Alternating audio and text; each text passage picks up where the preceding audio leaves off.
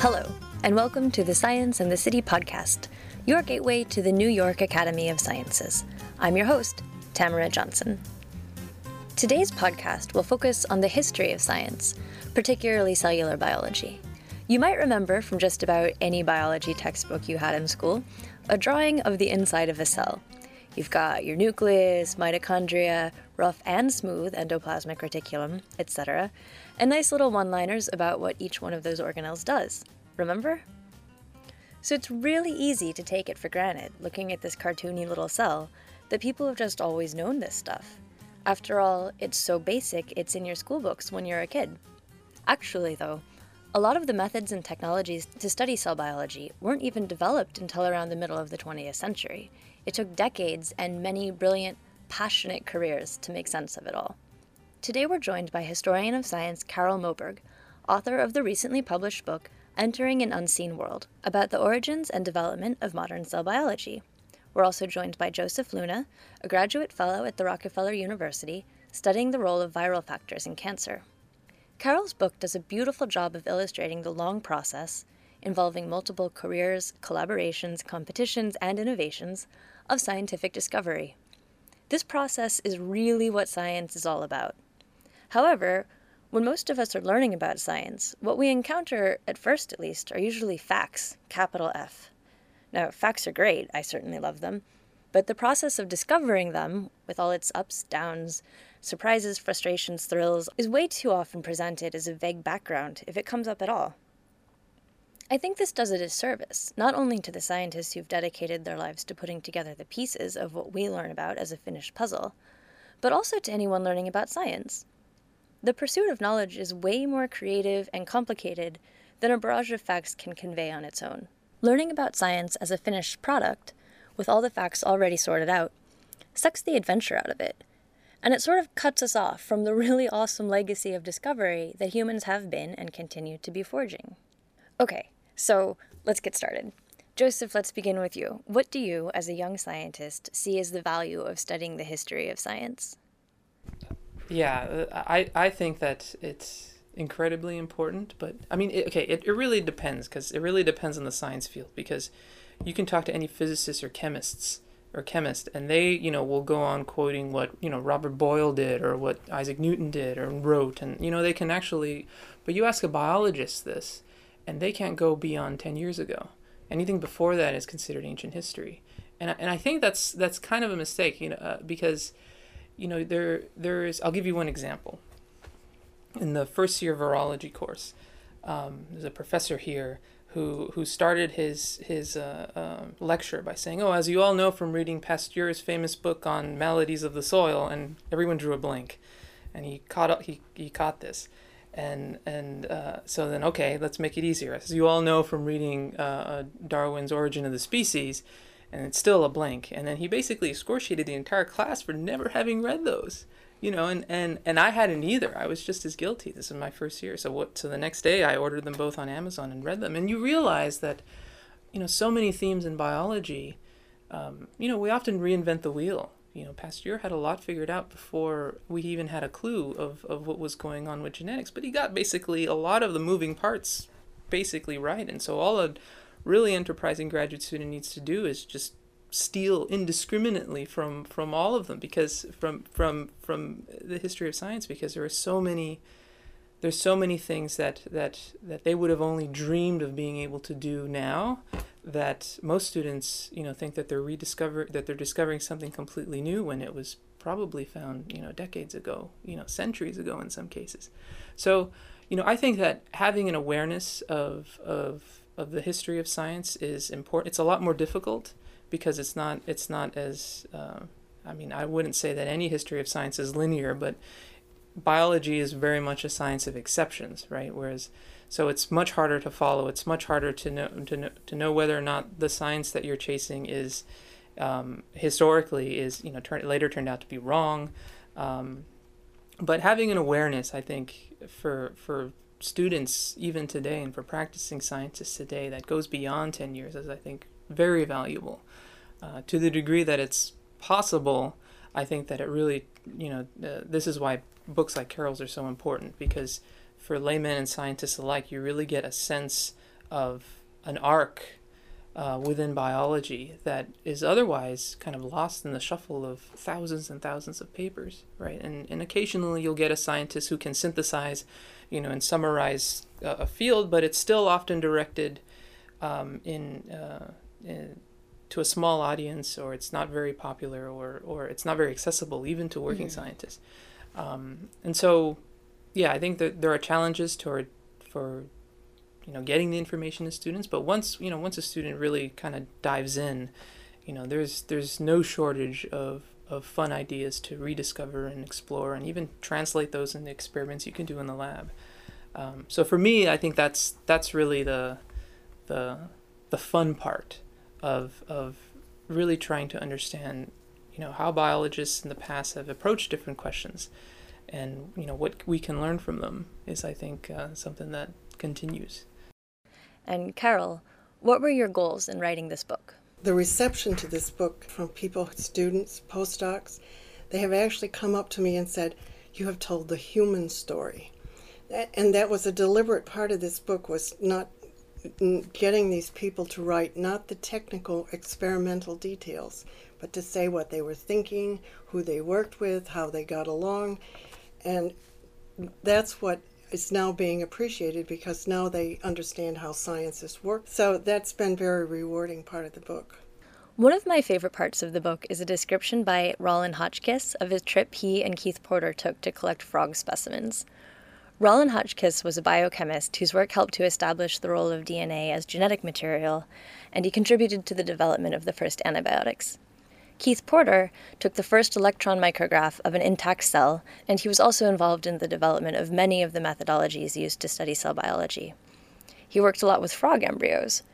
So, for anyone listening who hasn't worked in a lab, what you do is you just go online and order up a bunch of animals, say mice. And not only that, you can order special genetic versions of your mice depending on what you want to study. You certainly don't have to go catch them yourself. Or like you said to me the other day about tissue culture, you never realize, you just go and order it from a commercial firm. You don't realize it. Keith Porter told the story of how he founded the Tissue Culture Association so that he could create media that everybody would use and experiments would be standardized. And he said, "You have no idea," when he told this later, that we once had to make our own tissue culture from scratch. And that's a very hard thing for people to understand. They open a textbook, they say, "Go order this," and it's there. And so, as you said, it's an amazing experience to see how that developed. Well, the real point of the book is the title, The Unseen World, is what is the unseen world, and so how they got there. So just as you said about the pictures of the cell, everybody takes them for granted, but they didn't then. They didn't know whether they even had artifacts. And they experimented with hundreds of different species, plants, animals, whatever, and found that there would be the same parts in cell in all of these. And that's really what Keith Porter was extraordinary scientist for. A lot of the stories in the book illustrate the importance of collaboration. What happened, of course, in this story was when Rouse and Murphy disagreed on the cause of this chicken tumor. Just to interject, Peyton Rouse and James Murphy were pathologists who studied cancers, tumors, and chickens in the early 1900s. And Rouse said it was a virus. Murphy said, no, it's a chemical inside the cell. So they parted company fairly well. And 10 years later, Murphy took up the work. And he really wanted to know the nature of the agent that was causing this cancer. So he brought in a lot of different people from different fields. He had parasitologists, embryologists, biologists, chemists, and each one would attack the problem from their own perspective. But when they got together in the lab, which was a very small lab, they would work together on a problem. And so that's how they first tried chemistry, and then they got the electron microscope, and then they got tissue culture, and then finally they put it all together. And so it took a good 50 years for this to happen. It didn't happen overnight. And as that went along, they all developed their own tools, created them, and then used them, not always knowing what they were going to do or what they were going to find, but they tried a lot of things. So it was a long period of gestation. Right. I think, it's interesting, right? Because Carol has written a lot about various examples throughout Rockefeller history of how this occurs, and what's unique about this place is that it still occurs. Like I would argue that collaboration is sort of essential to the lifeblood of this place. Whereas instead of the lunchroom, now we have the faculty club, which has free beer 3 times a week, and that's where the science is born. That's where, But the basic idea though is that this place retains, in my view, the unique character of being small enough and concentrated enough such that a lot of these collaborations sort of happen on their own. Like when you're as excited about your science and you're surrounded by people who are excited about their science, you want to tell the world. Another thing that strikes you when you're reading the book is the relationship between scientific knowledge and technology. Researchers had to be really cunning inventors as well as good scientists. There are all these stories in the book of people having to design their own equipment, like centrifuge models and beautiful glass pumps, to address their particular research problems. The range of skills and creativity involved are pretty incredible. They asked good questions. They knew what they wanted to see or get, but they would go to the glass blower, the instrument shop, the machine shop, and they would say, I want to do this, can you help me? Well, microtomes, for one thing, have been around for 200 years, but somehow when you got to the electron microscope, you needed a tissue slice that's so thin that the electron beams could go through it. So, then they found they had a rough microtome, a prototype, and then came along Porter with the instrument maker Joseph Blum and made an instrument. They made every part of it, and it became one of the most successful microtomes ever when it went commercial, but it still was an amazing machine. And the instrument makers worked 100 hours to make each one of these machines, and they made several dozen of them for people outside before they ever became commercial. So they created their own tools. It was really important. Yeah, it's funny because like you read about how these remarkable things were made. I mean, this is when you had to essentially invent the entire thing from scratch, machine it, and do everything.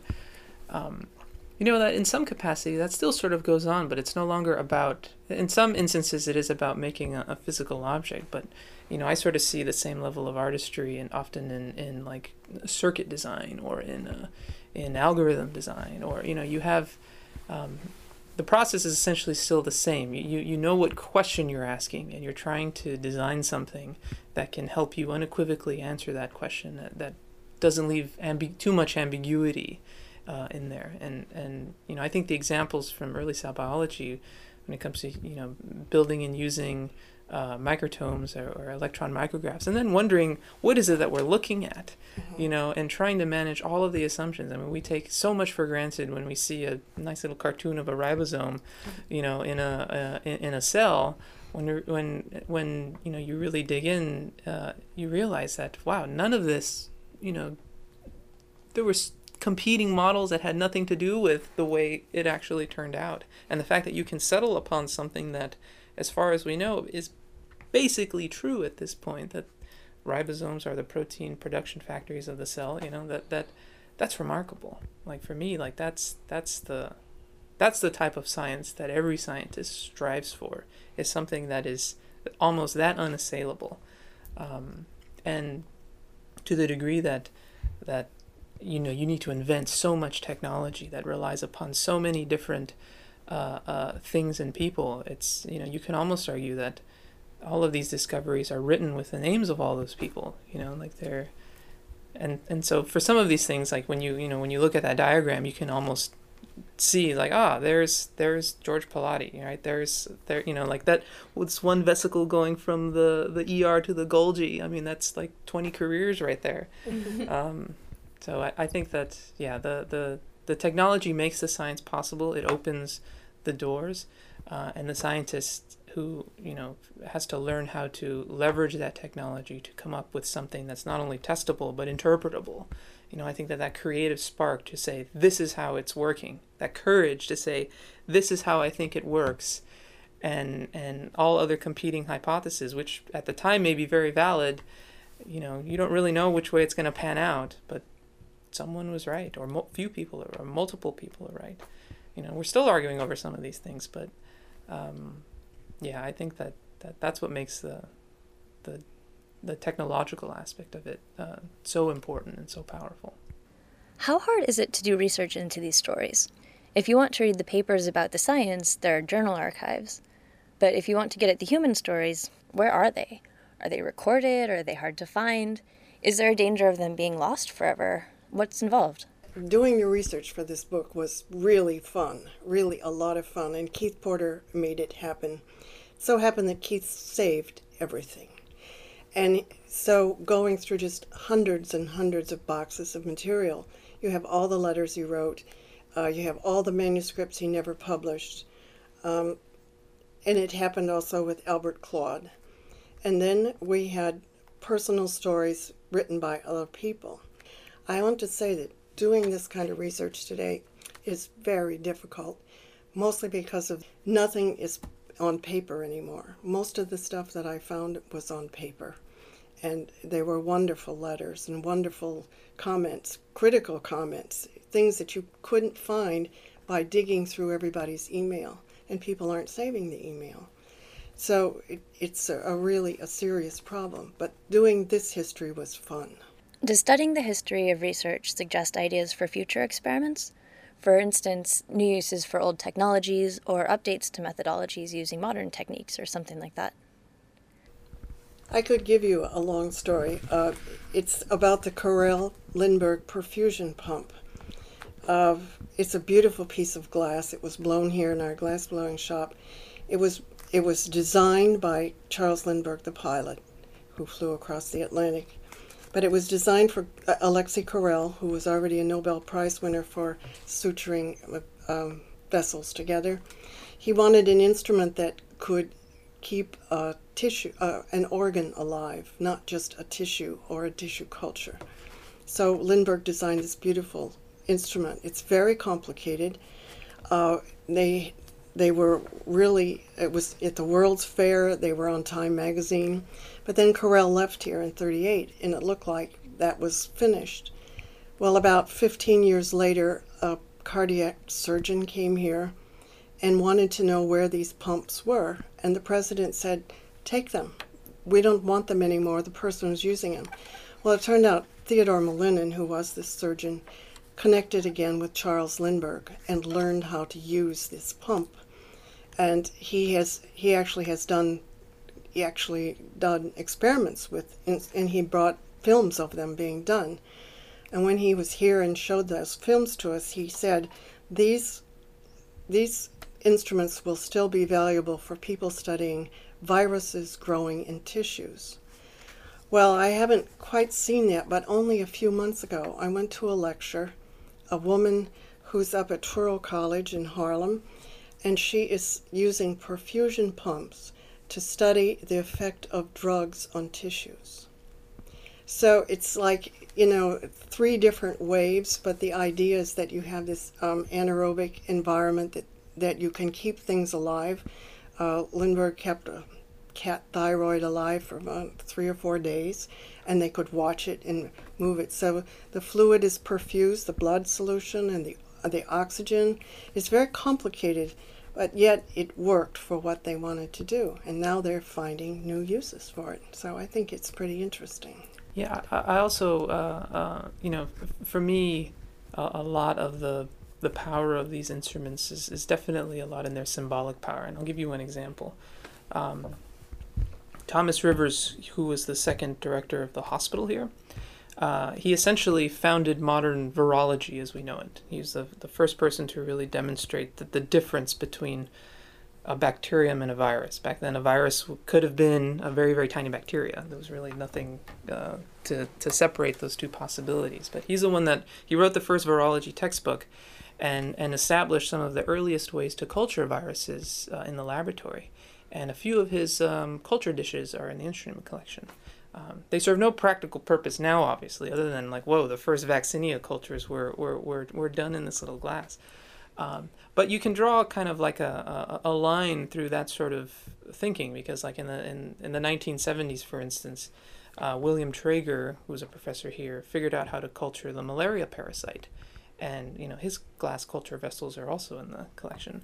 And even as late as 7-8 years ago, we couldn't culture hepatitis C virus, the full virus, and then in 2005, the Rice Lab here basically published a way to do it. It really didn't rely upon the actual like the glassware. At that point, they're all plastic petri dishes, and relied much more upon kind of molecular biology inventiveness and trying to actually clone a virus that could live in a cell and not peter out and die, and then actually still cause disease in a chimp. And so they showed that, and one could argue that, all right, you can take that little plastic dish and decontaminate it and put it in the collection too, because I think that's a lot of where the power comes from. You really get a sense as to where this place came from, and for a lot of things you can draw a line to. There's still a lot of things that people study here that are very much related to questions that people had, when this place was founded. And so it's nice to have those reminders, because that's what really makes you as a scientist feel that your work is in a much bigger context, not only in an institutional sense and in a global sense, but in a time sense. You can trace a direct path to any one of the first virologists playing around with their culture dishes, because that's what we do all the time. Thank you both so much. The book, once again, is called Entering an Unseen World. That's it for this Science in the City podcast. For more, visit scienceandthecity.org. You can also follow us on social media. We're Sci and the City on Twitter and Science and the City on Facebook. Be in touch. We love hearing from you. Thanks for listening.